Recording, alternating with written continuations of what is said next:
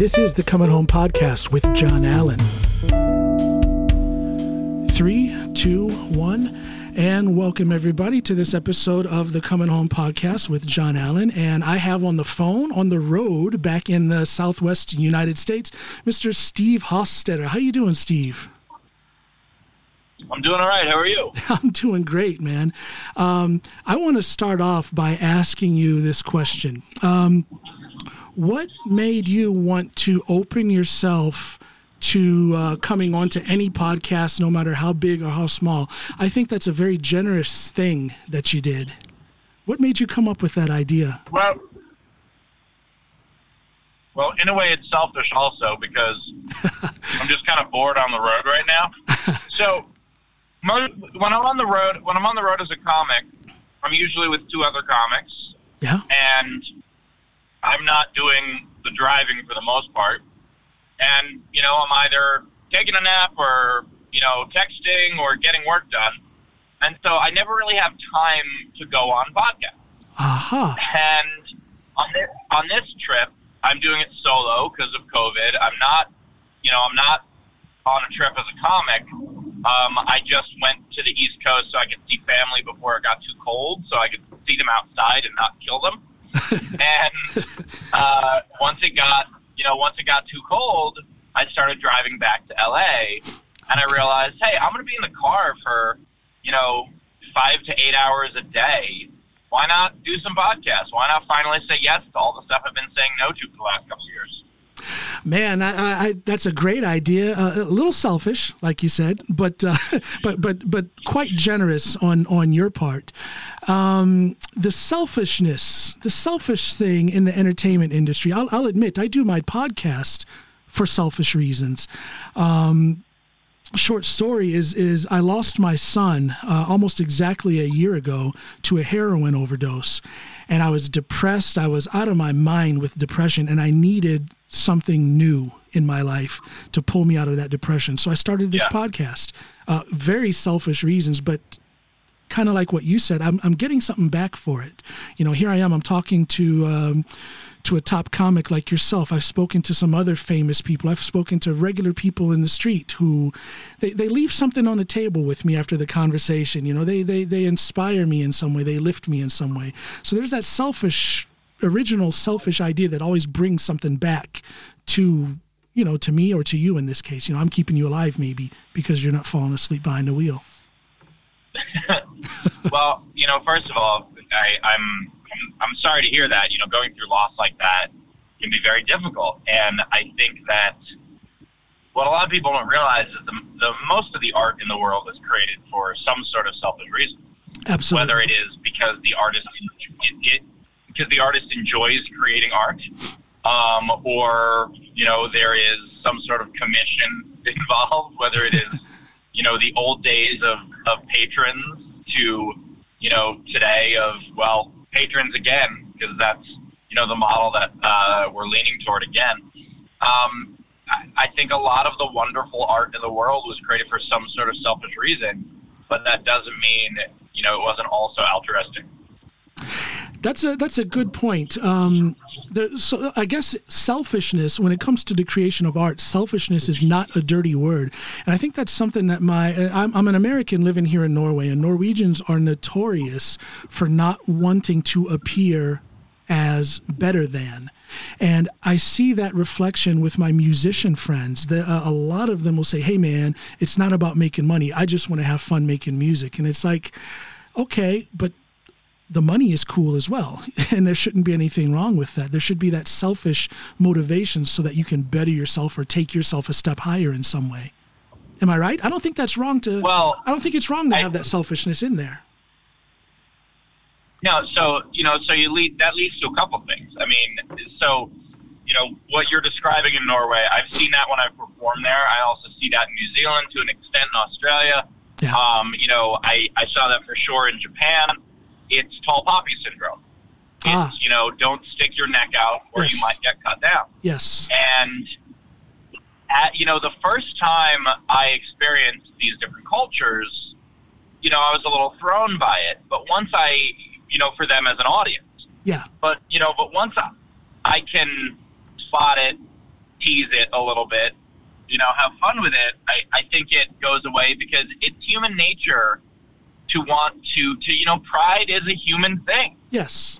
And so giving people permission to have it, I think changes the room a little bit. I think it does. The other thing you were talking about is the idea of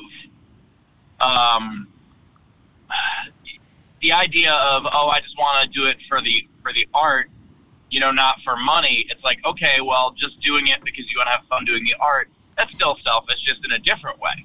It's selfish in that you're doing it because you are having fun doing it. You're not doing it because you don't like it, but someone else does. You still like it, and there's nothing wrong with that. And one of the big things that I have found in the entertainment industry is a lot of people think that to be an artist, you have to be a starving artist, and that's absolutely not true. You don't need to live in a burlap sack in order to create good art. I agree. There's a difference between selling and selling out. Yes. Selling is selling something you believe in. Selling out is selling something you don't. I am vehemently opposed to selling out, but I see absolutely nothing wrong with selling.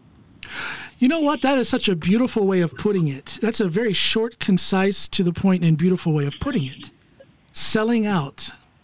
So, yeah, you know what? Thank you. I'm going to write that down. I'm going to put that on a plaque in my office here. Let me ask you this, Steve. You are quite prolific, both on all social media. You're all over YouTube. I love your tweets. Facebook, you're that notorious guy who is known for crushing the hecklers. Has that always been a part of your routine? Or was there I'm sure there was a point when you first began with stand-up where heckling possibly intimidated you, or have you always been this confident guy on stage? Well, I mean, it comes from being the youngest of four, being bullied a lot in school, and, you have to have the comebacks to survive. Absolutely. But there was an incident that happened early on in my career that really showed me the psychology of a heckler. Yeah. And not just of a heckler, but of the audience. And it was, I was doing this gig. I was the feature act, so I'm doing, 25 minutes. And it's, early on in my feature career. And I'm not being political at all. No. And then, and I'm doing really well. I get a big laugh, and then I go into a political bit that is actually a nonpartisan bit. Uh-huh. This was 2004. Uh-huh. Now, the opening of the bit is very harsh and very dark, absolutely. But it's not partisan. The opening of the bit says, the conventions were coming up. And I said, we're about to pay $1.6 billion for security for the two national conventions. Uh-huh.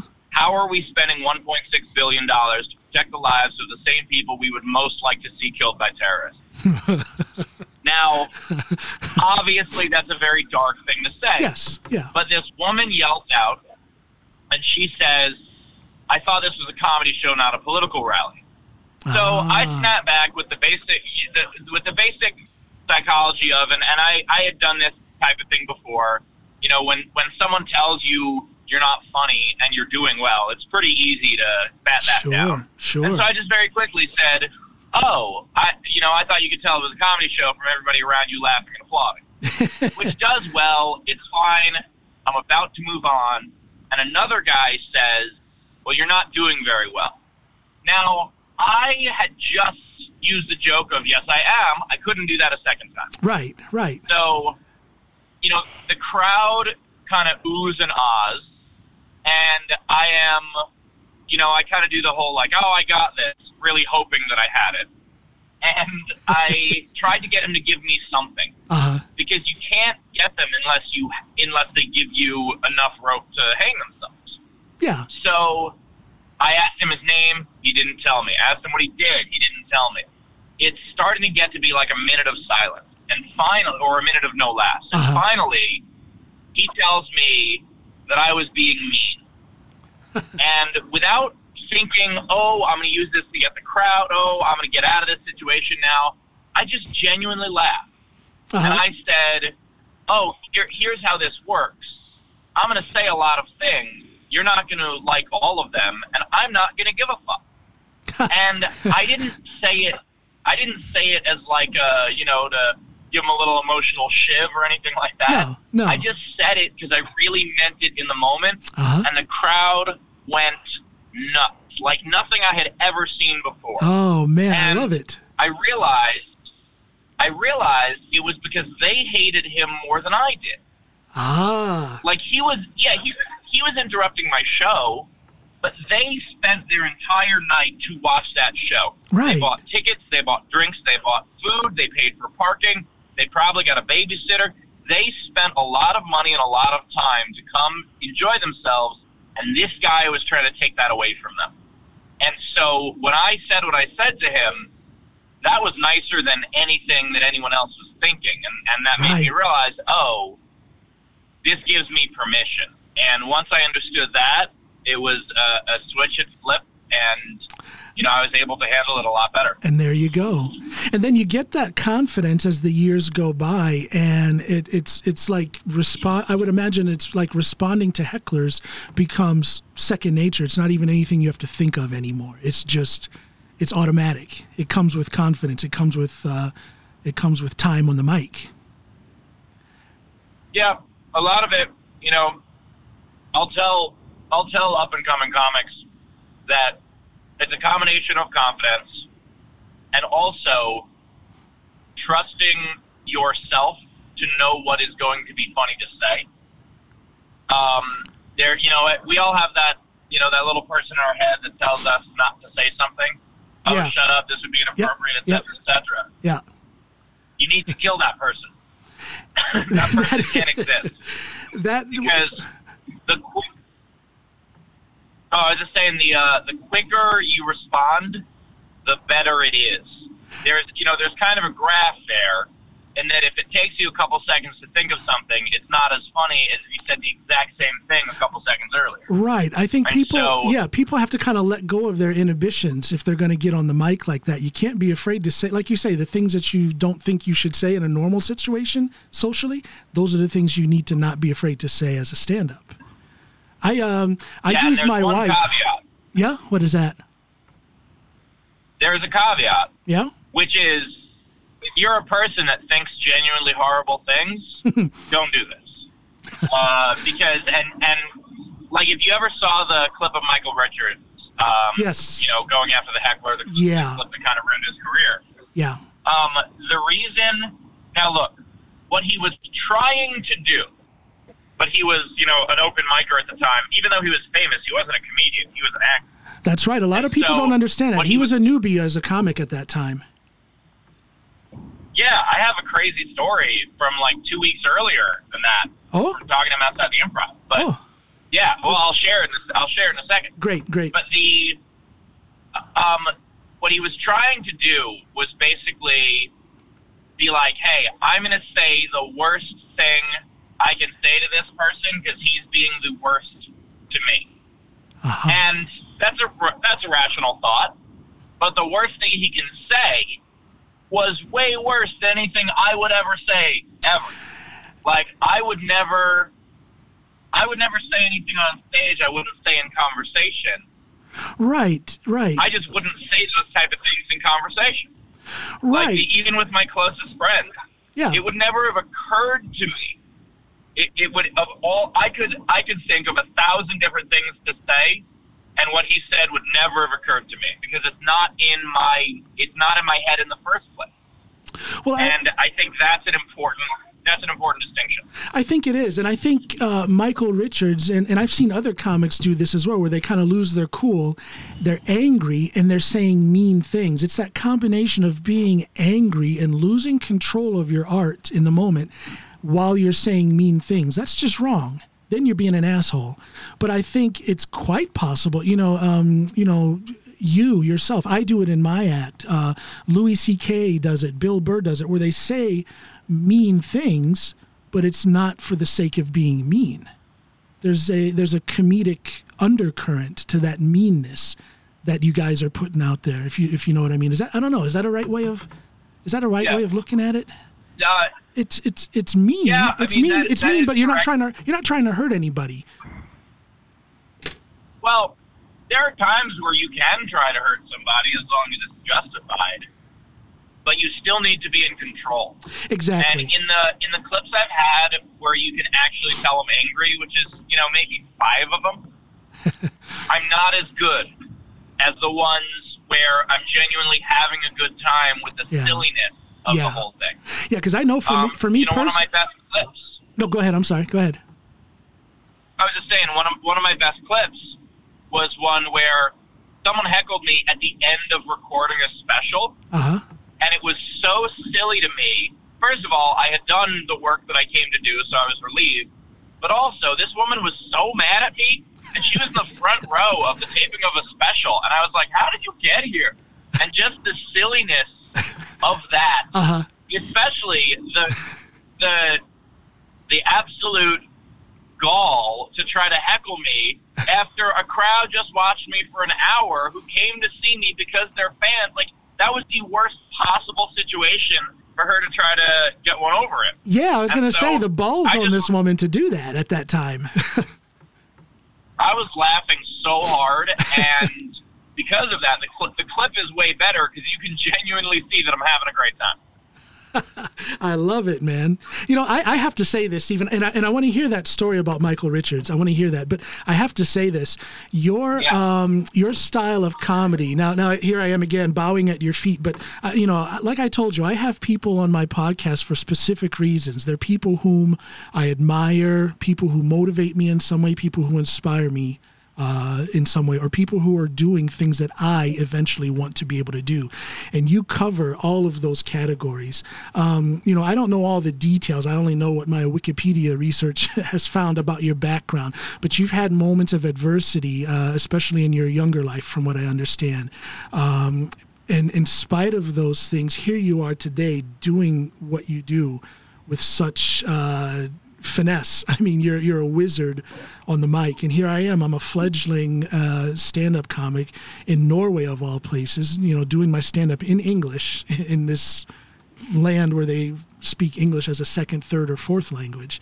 And here you are. You just have this fearless element to what you do. Is that all show, or are you truly fearless when you're up there? Well, I first of all, I appreciate all that. Also, Norway has one of the best stand-up clubs I've played in Europe, which is Ladder. Ladder is phenomenal. Yes, it is. And, I would say, am I completely fearless on stage? No. But that said, I do feel a level of protection, and part of that is the psychology of knowing that the crowd's with me. Yeah. I've had a couple instances where, people physically threaten me. Yeah. And I just very quickly said, well, you're going to have to get through 200 other people if you want to get to me. Good comeback. Now that said, I've also had, thank you. I've also had situations where I was genuinely scared. Yeah. I think the most fear I've ever had on stage was, because no one else could see what was happening. Uh-huh. But I was doing a college show in Utica, New York, and it was in a student activities hall, and there was a door next to the stage to the outside, and there was a sign on the door that said, show in progress, do not enter, go around. And yet, this one kid decided to not only go through, but he then walked very slowly, very purposefully in front of everybody, took his time. Oh, man. When he was a lacrosse player, and he was holding the stick, and he, as he's taking his time, I just go, hey man, if you just wouldn't mind, kind of, I don't fire him right away. I give him a, benefit of the doubt type of thing.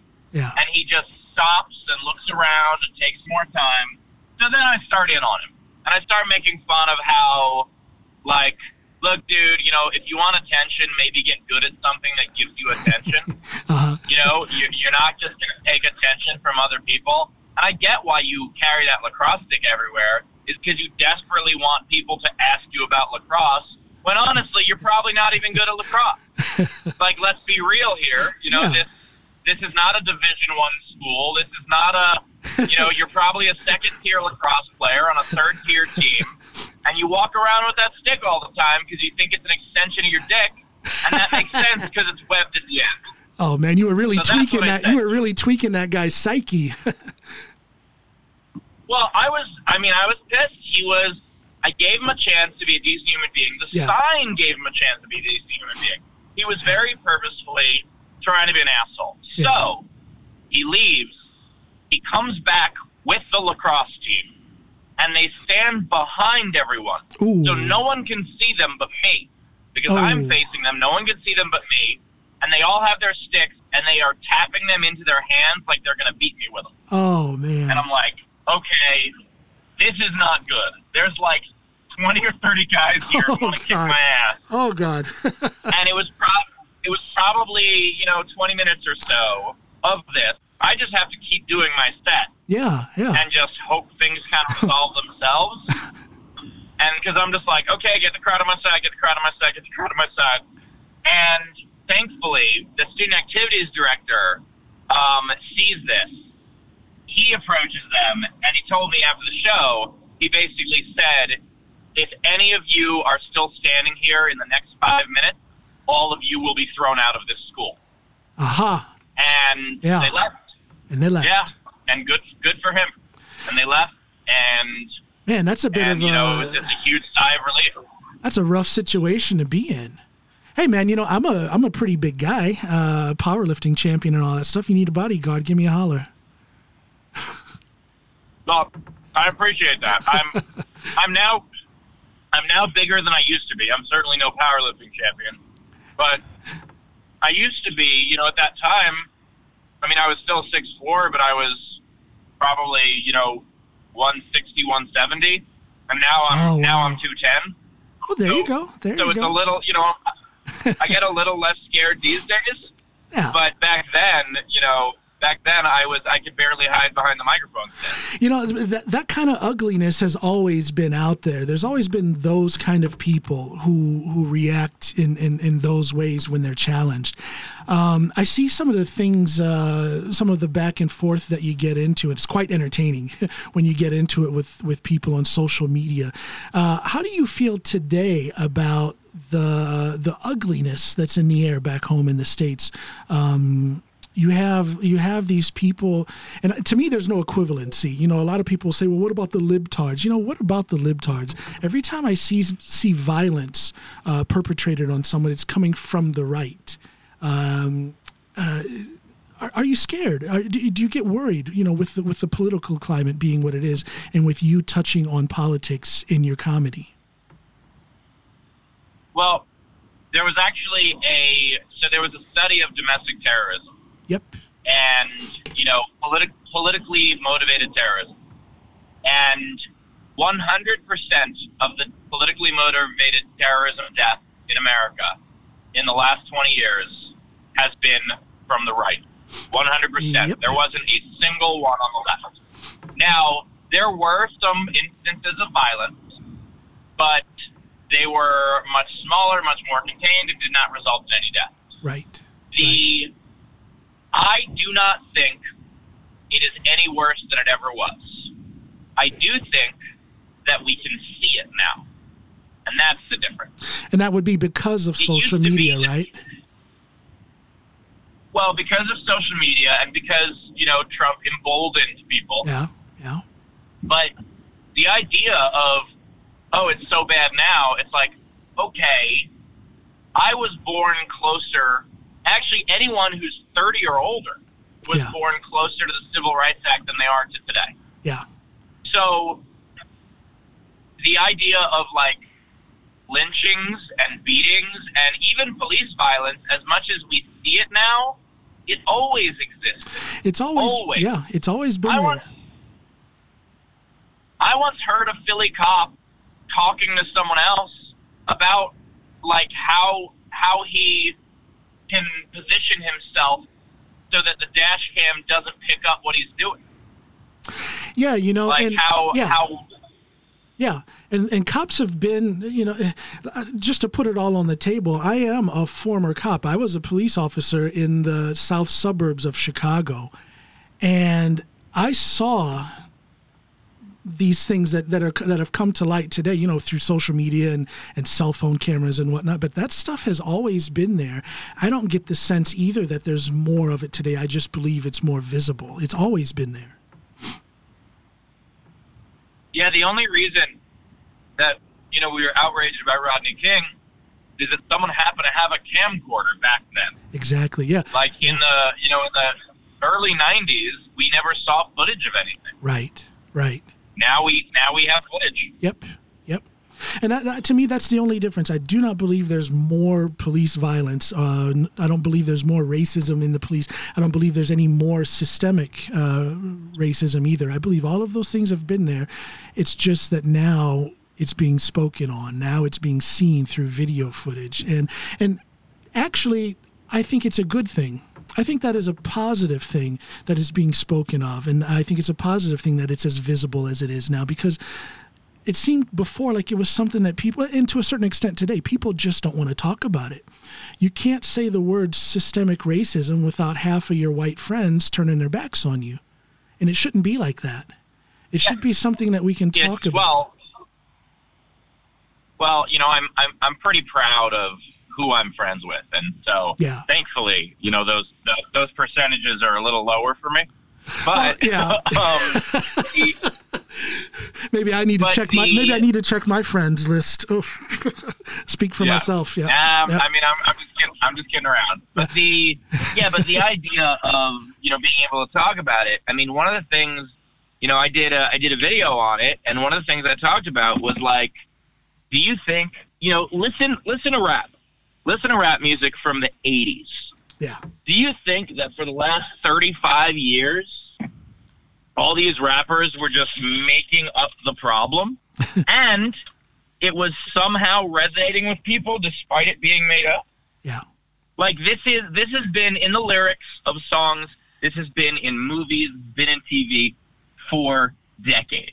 Yeah. And it wasn't just a trope that was made up. This is something that has been a problem. Yeah, it's something that's been there all along. Yeah, absolutely. Yeah, I don't know. I know you were just kidding about friends and whatnot, and so was I to a certain extent. But there's also a little bit of reality in what I said, because on my podcast, most of my episodes are just like this one. It's me having a good conversation with a good person. But I also do solo episodes where I kind of riff on, the topic of the day. And very often that riffing leans towards political and social situations. So I had, when George Floyd was killed, I had a very strong-willed statement for about 40 minutes in a podcast, and I literally lost friends because of that. Some of my white friends, it made them uncomfortable because I, as a black man, was using terms like systemic racism and white allies and things like that. They felt, my interpretation is that they felt too challenged by that conversation. I was stepping outside of this comfortable John Allen that they knew, that didn't talk about racism and things like that. And all of a sudden I am this black guy talking about those things. And unfortunately, some of my friends didn't know how to handle that. And they headed for the hills. I haven't spoken with them since. That's a sad development. Yeah, that's a sad development. Yeah, if there's one benefit of Trump from the pandemic and BLM, I mean, obviously there are many benefits of BLM, but if there's one benefit to me that all those things share in common, is that I know who the demons are now. Yeah. And there were a couple of comics who I got along with because they were fun and I liked their material, and we had a good time hanging out after shows. Uh-huh. And I see their social media, and I see them talking about how this is a plot from Soros, and et cetera, et cetera. Yeah. All the, and just all these dog whistle garbage. And eventually I just go, oh, I thought you were smart. My mistake. And I just know to not mess with it anymore. And one of the toughest things for me is, as a really big baseball fan and as someone who has done some stuff in the world of broadcasting and just baseball journalism, right? I have a number of players on my Facebook. Okay. And this has allowed me to see who's who. Uh-huh. Dave Magadan, who played for the Mets in the 80s, I love his posts. He's very rational.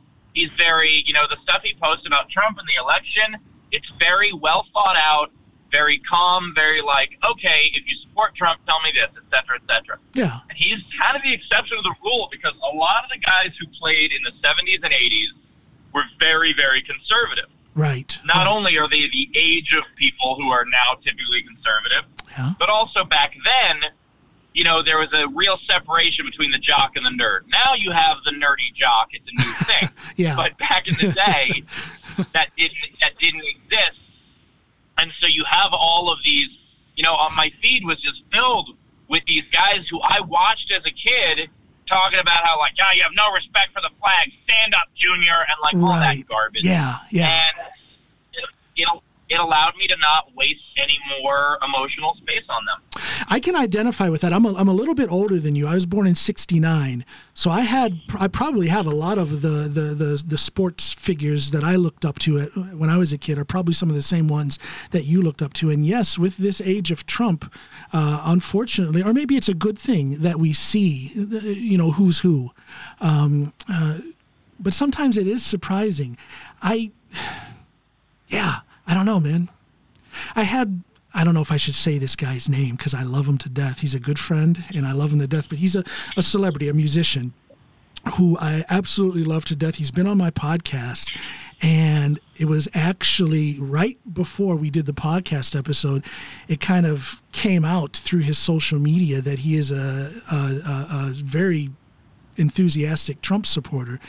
And it was almost a disappointment, but what I'm glad for is that I didn't judge the guy totally because of his support of Trump, because we're still friends, and we did the podcast episode, and we actually tightened our relationship, even though he's this Trump supporter. And I think that illustrates something that I wish we could see more of, that just because you're on the other end of the political spectrum doesn't mean you have to be enemies.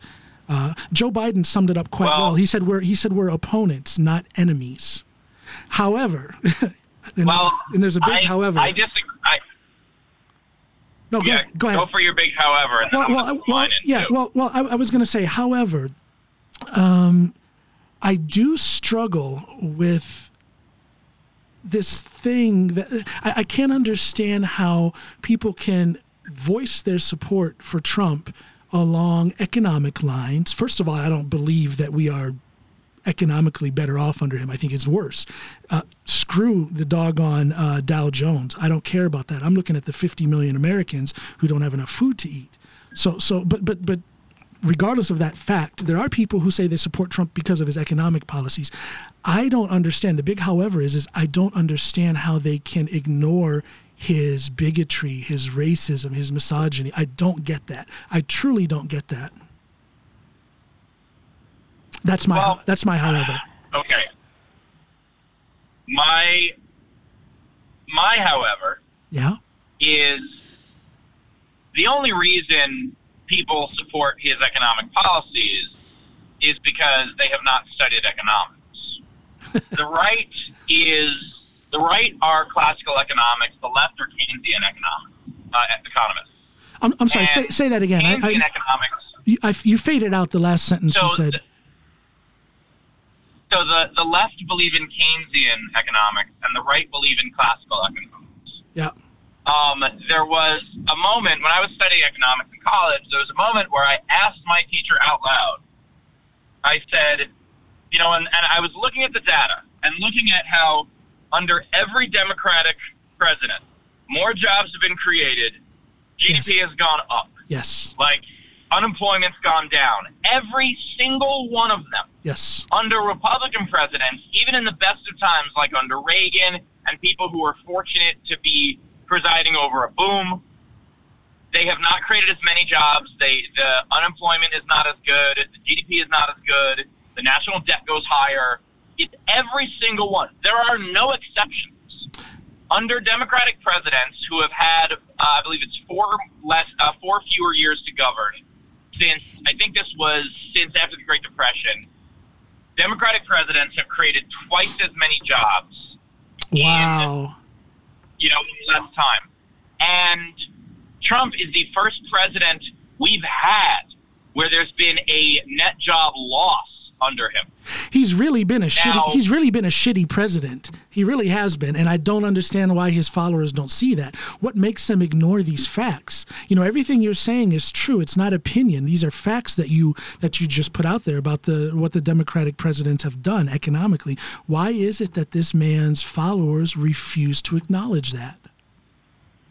What happened? Well, because they're one-issue voters, and so they're one-issue voters. And here's my however. I will argue all day with people about economic policy. I am thrilled to. Uh-huh. I happen to think that the thing that sent us into the recession was Bush's tax cut, or Bush's tax refund. That stupid $300 back to every American. It was so dumb because some of us, look, the government was going to invest the money in the country. But yes. Some of us don't. Some of us spend that money overseas. Some of yes. us save it. Some of us lose it. And that money gets pulled out of the economy. And so I'm happy to have that argument with people and still love them and respect them. Yeah. The argument I will not have with them is whether or not people should have the same civil rights as each other. I will not have that argument. Amen. I will not have the argument about whether or not inciting violence is okay. I will not have the argument about whether or not separating people from their families as a policy is okay. And Amen. And they can argue until they're blue in the face about like, oh well, some of this happened under Obama, and it's like, okay, so if you don't like when it happened under Obama and Trump did 10 times as much, shouldn't you not like Trump then? Very good argument. Yes. Thank you. It is because they are one-issue voters, and that issue is often racism, homophobia, etc. Yeah. Or it's cognitive dissonance. Yes. There's a great quote, and I wish I knew who it was from, but there's a great quote that America is a nation of temporarily embarrassed millionaires. It is people who feel that their time will come. It's just a matter of waiting. And you know what? If you are a 20-year-old kid with a dream, great. And you want to vote for tax breaks for millionaires because you think you're going to be one, fine. It's a little delusional, but fine. Yeah. Hell, if you are a 50-year-old with a dream because you have an app idea or your cousin's starting a company or whatever it is, fine. But if you are in your 50s working 2 shifts per a day at Applebee's and picking up another one at the Home Depot, and tell me how you're going to be a millionaire. Tell me what your plan is. Yeah. Because I don't think you have one. And if you don't have one, then stop acting like you do. That's a very good point. I'm so glad you say that. That's been my feelings all along. When I came here to Norway almost 20 years ago, it kind of, as scary as it was, it freed me up to totally redefine well, not totally, but redefine some aspects of who I was, but definitely start down a totally new path career-wise because I was starting from scratch. I didn't have any connections here, and it forced me into a situation where I really had to think about what I was doing. And the sad part about that is, why did I have to uproot myself from everything familiar before I started thinking and planning and really having a direction in my life? Yeah, everybody wants to be a millionaire, but yeah, what's your plan? What is your plan? What's your plan to get the first 100,000? What's your plan for any step towards success? Unfortunately, not a lot of people have a concrete plan. They have a lot of wishes, a lot of desires, but very little plan. Get that first 100,000. Okay, cool. Now do that 10 times. Yeah. go do it 9 more times. Yeah. It's utterly ridiculous. And, I see it happen. There were all these interviews after Trump won in 2016 with, what the media would largely call the forgotten voter. Yes. And they would talk to these guys who were from, small town Pennsylvania. And they would, and I would watch these interviews. I saw two in a row, both on CNN. And the guys both basically said the same thing. It was, a white guy in his 50s or 60s, and he was talking about how all the jobs are gone, and, you can't find work anymore, and we're just not being heard. And I'm watching this, losing my mind. Because what I want the reporter to say is, but the unemployment rate nationally is way down. So how can you say the jobs are gone? Do you mean the job that's within walking distance of your small town is gone? Uh-huh. Yes, that job is gone. Do you mean you can no longer get hired simply by being a white guy with a high school degree? Yes, that job is gone. Yeah. But the factories have moved to the cities because there's more people who live there. Yeah. And they also started hiring women and non-white people. And they started requiring a bit more of an education. And that is, none of those things are bad.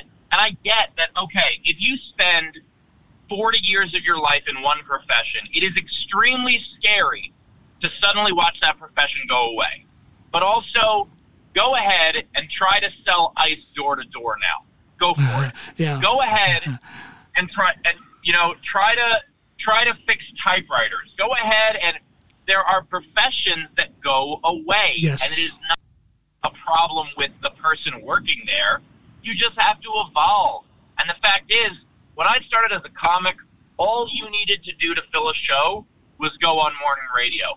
There was no such thing as a social media star. Right. It was go on morning radio, you sell out a show, you try to get a spot on the Tonight Show, your career is made. But you know what? I had to evolve, and so does everyone else. Speaking of evolving, one cool thing that you're doing is this Nowhere Comedy Club. That right there is a perfect example in evolving, changing to fit the times. Corona fell upon us. A lot of the venues shut down, so that just devastated booking arrangements for a lot of us who are doing stand up or in my case stand up and music. And then here you come with this concept, the Nowhere Comedy Club. Can you speak briefly about what that is? I think it's pretty fascinating. Sure. So Nowhere Comedy is a digital venue.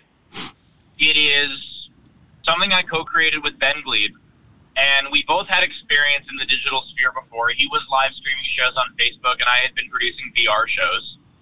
And that old phrase, necessity is the mother of invention. And we weren't able to tour, even if the venues were still open. Absolutely not. It just wasn't safe. Right. And so we had to come up with an idea of okay, what else can we do? And thankfully, there's enough technology that allows us to do this. I can't imagine how much tougher this would have been if everything was dial-up or if we didn't even have the web yet. But, it was something that we go, okay, everyone's going to be indoors. Everyone's got a computer or a smartphone. How do we reach them? And, yeah, we could do the same thing everybody else was doing, which was, broadcasting one person doing stand-up, or we could think about why does the stuff in the real world that works, why does it work? And the reason why it works is because there's a club staff. If you just had your own performance, and there was no one to monitor the audience, if something went wrong, you're screwed as a performer. Right. So first thing we had to do was we had to hire staff. Right. Also, imagine how bad it would be to perform for a crowd that's not allowed to laugh out loud. That would be horrible. There you go. Yeah. And so we made sure that the audience was mic'd. And there were little things like this. The comics who are like, oh, well, what if they yell something out? I see that, and I'm just like, are you a coward suddenly? What if they yell something out? That's our whole life. What if they yell something out? You deal with it in the moment. Yeah, really. Come on now. Aren't we professionals? Yeah. Now, look, a free show with the crowd mic'd is a terrible idea. Sure. Because no one respects the show. But that also happens in the real world. I've done, I don't produce free shows because whenever you produce a free show, there are people who will wander in and try to ruin it because it's free and they don't respect it. Right. So even if you charge someone $2, Yeah. it's enough for them to respect the show, and it's self-selecting. It's well, let me kind of arrest you on one little thing here. Didn't you have a stand-up special? Was it Ginger Kid that was free on YouTube a couple 3 years back? You had a stand-up special. It was the number 2.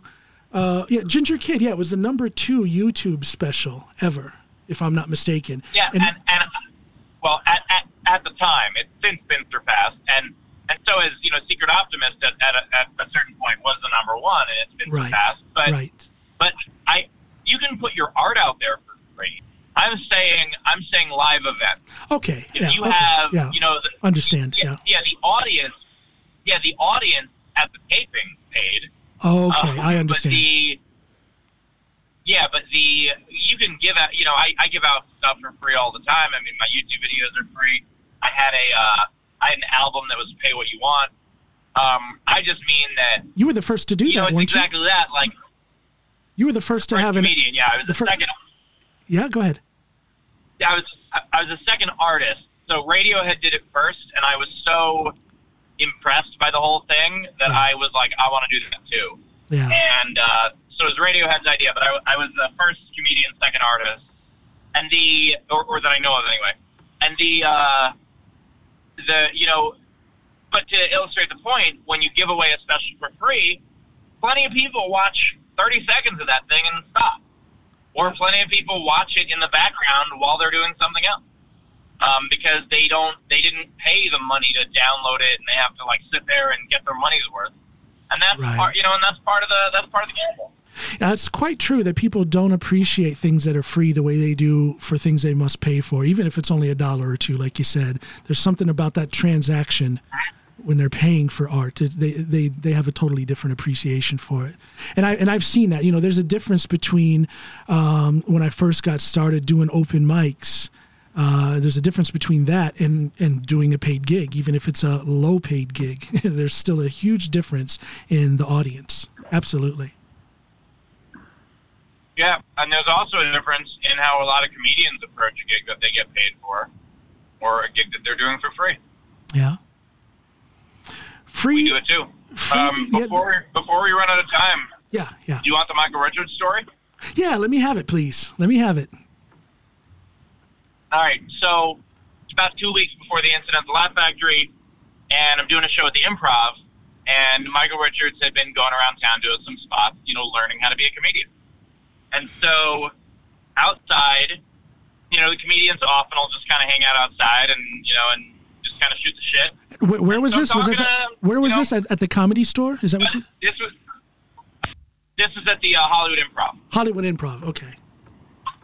Yeah, and so we're just shooting the shit, talking, and it's weird because he's asking me for advice about performing on the road, and I had been a comic for, 5-6 years at the time. It was very odd to be involved, to be like, oh, this is someone I grew up watching. I mean, Seinfeld was a hero of mine. I was obsessed with that show. Yeah. And so I was really enjoying it, but I started noticing a couple of little weird things. He kept referencing, because he served in Vietnam, and he kept referencing it, even though none of us were bringing it up. It didn't really fit in the conversation. And then at one point, another comic runs across the street in Melrose, and that part of Melrose has no crosswalks. Uh-huh. If you want to do it legally, you got to walk 2 blocks down, cross, walk 2 blocks back.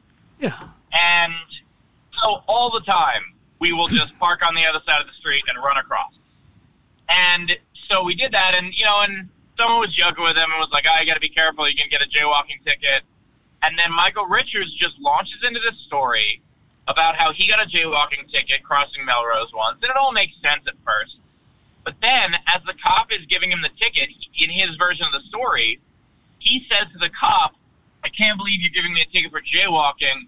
I saw my friends lie face down dead in a ditch in Vietnam, and you're giving me a jaywalking ticket? Oh, come on. That's appropriate. Well, all the rest of us kind of looked at each other as if well, that's not why he was giving you a ticket. And it occurred to me at that time, before we saw what happened at the factory, it occurred to me at that time, like, oh, he is damaged from serving. Like, he is carrying a lot with him that is still there from the time he served, and he has not worked it through. And I see. War is hell, and it has a lot of casualties of people that never die. And I truly believe he is one of them. That is so sad, and that is something that not a lot of people are aware of. I never would have thought. I can remember reading things that he has that he had some sort of military service background, but wow, that poor guy. Well, maybe that's the explanation then for his later meltdown that he had. Huh. Well, and also his apology that he did on Letterman after it happened. Yeah. By the way, this was Thanksgiving weekend, if you recall. That's right. That's right. And so his apology that happened a couple days later on Letterman was this weird kind of word salad where he talked about, he kind of blamed it on the ongoing war in Iraq. And it was something that when I saw that, I was like, yep, that makes sense. Wow. This is where his head is. That explains it. Yeah. How's he doing now? I haven't heard anything about him in quite some time. What's he up to now? Do you know? I don't know. He certainly stopped doing stand-up after that. Yeah. And, occasionally he'll pop up in a show or a movie. Yeah. Every now and then. He was in that one with Lisa Kudrow. Yes. But he's just kind of been quietly living his life, which I understand. Don't put yourself back in that spotlight, because boy, oh boy, was that bad. That was very bad. I mean, talk about the downfall of a giant. Wow. Poor guy. Poor guy. Thanks for sharing that story with me. I don't think I would have heard that otherwise. So thank you for sharing that with me. Wow. There were only 3 or 4 of us that were there. So, wow. And I'm sure other people have had other experiences like that with him. But sure. Yeah, that was. Are you there? I think you faded out. This guy is. There you go. You're back now. Yeah. Let me ask you this, Steve, before I let you go. Have you had a stand-up comedian as a mentor up through the years, or have you pretty much just paved your own way? Have you had a padre, a mentor, a rabbi who has kind of helped you along the way? Absolutely. Whether it is people that I could just ask questions of, like Jimmy Brogan really helped me through some stuff, or people who were, kind of comedy big brothers to me, like Pete Dominic and Eddie F. both recommended me for some stuff, and there's a world of that. So much of that over the years. Yeah. That I mean, those are ones that certainly stand out to me, but there are dozens, if not more, of people who at some point, reached a hand down and helped me out. And so it's something that I feel very passionate about doing for other people. Well, I tell you, your passion for helping others has certainly manifested itself just in the fact that you're doing this podcast episode with me, and you gave me an hour of your time. Granted, selfishly motivated because I'm keeping you awake on a long road trip. But thank you so much for doing this. You are quite the guy. What can I say? Thank you so much. I really appreciate that. It was a pleasure. And I'll be honest, I've been doing a lot of these over the last couple of days, and some of them feel more like work than others, and this was an absolute pleasure. Oh, man. Well, thank you so much. What can I say? Thank you. Thank you so much for that. Thanks for your time. Keep doing what you're doing. Don't listen to those Well, no, I take it back. Listen to the haters on social media, because I love your replies. It's absolutely hilarious. I love it. And good luck. I listen to them, but I don't hear them. Yeah. Gotcha. Yeah. Big difference. Well, congratulations on all the success that you've had so far. Man, I could have done another hour with you, but I know you've got to get going. Thanks for your time. Congratulations on everything, and good luck with everything you have coming up in the future. I'm sure you're going to keep us entertained for quite some time. And, man, just enjoy the journey and keep on growing. Hey, much appreciated. You have a wonderful day. Thank you, brother. Take care. Bye. Steve Hofstetter, everybody. Bye now. Thank you and goodbye.